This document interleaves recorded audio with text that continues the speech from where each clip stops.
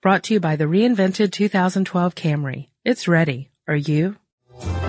Welcome to Stuff You Should Know from HowStuffWorks.com.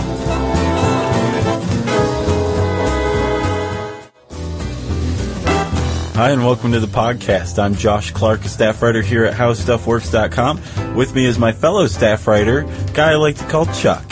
Charles Chuck Bryant. How you doing, Chuck? I'm doing great, Joshua. How are you? I'm doing pretty good, Chuck. I've been thinking a lot about carbon dioxide. As you are often one to do. Yeah. I've come up with the theory that carbon dioxide is getting an awfully bad rap these days. Yeah, all you hear about is your carbon footprint, like your Sasquatch stepping on every beautiful thing on Earth. Exactly. And I think that, we are having a problem with carbon dioxide, but it's really us. Yeah, it's a human problem. Exactly. There's a type of carbon dioxide emission called anthropogenic, which means it's exclusively human created. Mm-hmm. Now, carbon dioxide is a vital part of Earth's processes. It's part of a biogeochemical process. Right. The carbon cycle. It's like the rain cycle, that kind of thing.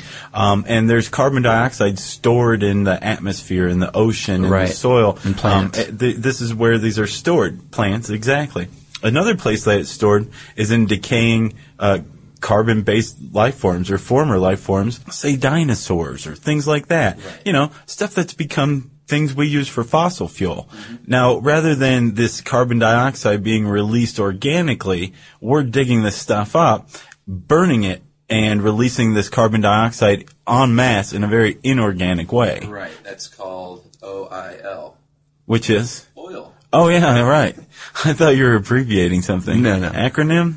No? No, just good old-fashioned oil. We Gotcha. burn it, and the CO2 leaves as waste, just like in a snap. Exactly. There's nothing. Instead of taking place over eons. Right, which is where our problem comes in. What's the solution? Well, one solution would be if you could somehow capture this carbon.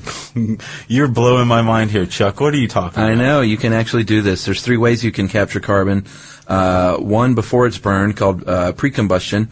One after it's burned, called post-combustion. Logically before it leaves the old smokestack. Mm-hmm.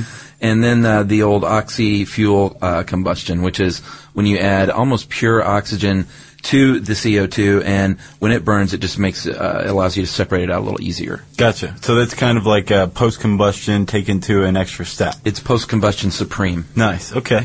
All right. So we've got a way to capture it, and actually, as I understand it, a typical electrical utility or power plant that outfits itself with a self-sustaining carbon capture system can run at like with 85% or 95% less reduce carbon dioxide emissions. Pretty amazing. That's pretty significant. Yeah. But you've got all this carbon dioxide. What are you going to do with it? Well, ideally, you could throw it in a Ziploc bag and put it in the dark recesses of the back of your fridge. Okay.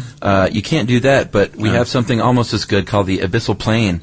Do you know what that is? I do. That's where the Titanic is, baby. Right, which is deep, deep, deep into the ocean. 2.5 miles? Yeah, it's 2.5 miles, 4,000 meters 4,000 meters for our Canadian friends. Right, and down there, it's dark, my friend. Very dark. Nothing lives, nothing grows. No, there's no photosynthesis. It's very cold. Don't kid yourself. No, and there's a heck of a lot of pressure. Almost 6,000 pounds per square inch of pressure, compared to about 14 pounds on the surface. Yeah, I would think they'd crumple a full soup can, which is pretty much my measure of power. Right. Yeah. It's very cold down there, too. Yeah, it is. It's very cold. It's about 2 degrees, which is chilly. Okay, so all this makes it an ideal setting, the abyssal plain an ideal setting for carbon dioxide storage, right? Exactly. But the question is, how do you get it down there and contain it? Well, okay. All right, I've got one for you. There was a group in the late 90s who figured you could just put it at the bottom. Because of the pressure and the temperature, liquefied carbon dioxide should be negatively buoyant, which means not only will it not float, it'll actually sink. Right. And ideally stick to the bottom of the sea floor.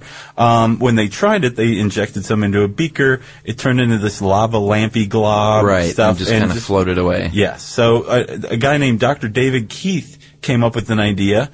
Put in bags. Right, just like the Ziplocs, except, they're not Ziplocs. Right, exactly. And we also already have carbon dioxide pipeline technology. Right, so this we could happen. Just build it down to these planes and, just capture this CO2 and put them in these giant bags, which by Dr. Keith's estimate could hold 2 days worth of all the anthropogenic carbon dioxide emissions that we put out. Right, which is great. And you never know, you might be able to use it one day in the future.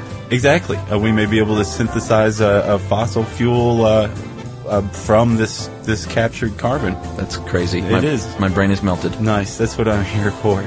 So if you want to learn all about carbon capture and storage, we have a lot of articles on it.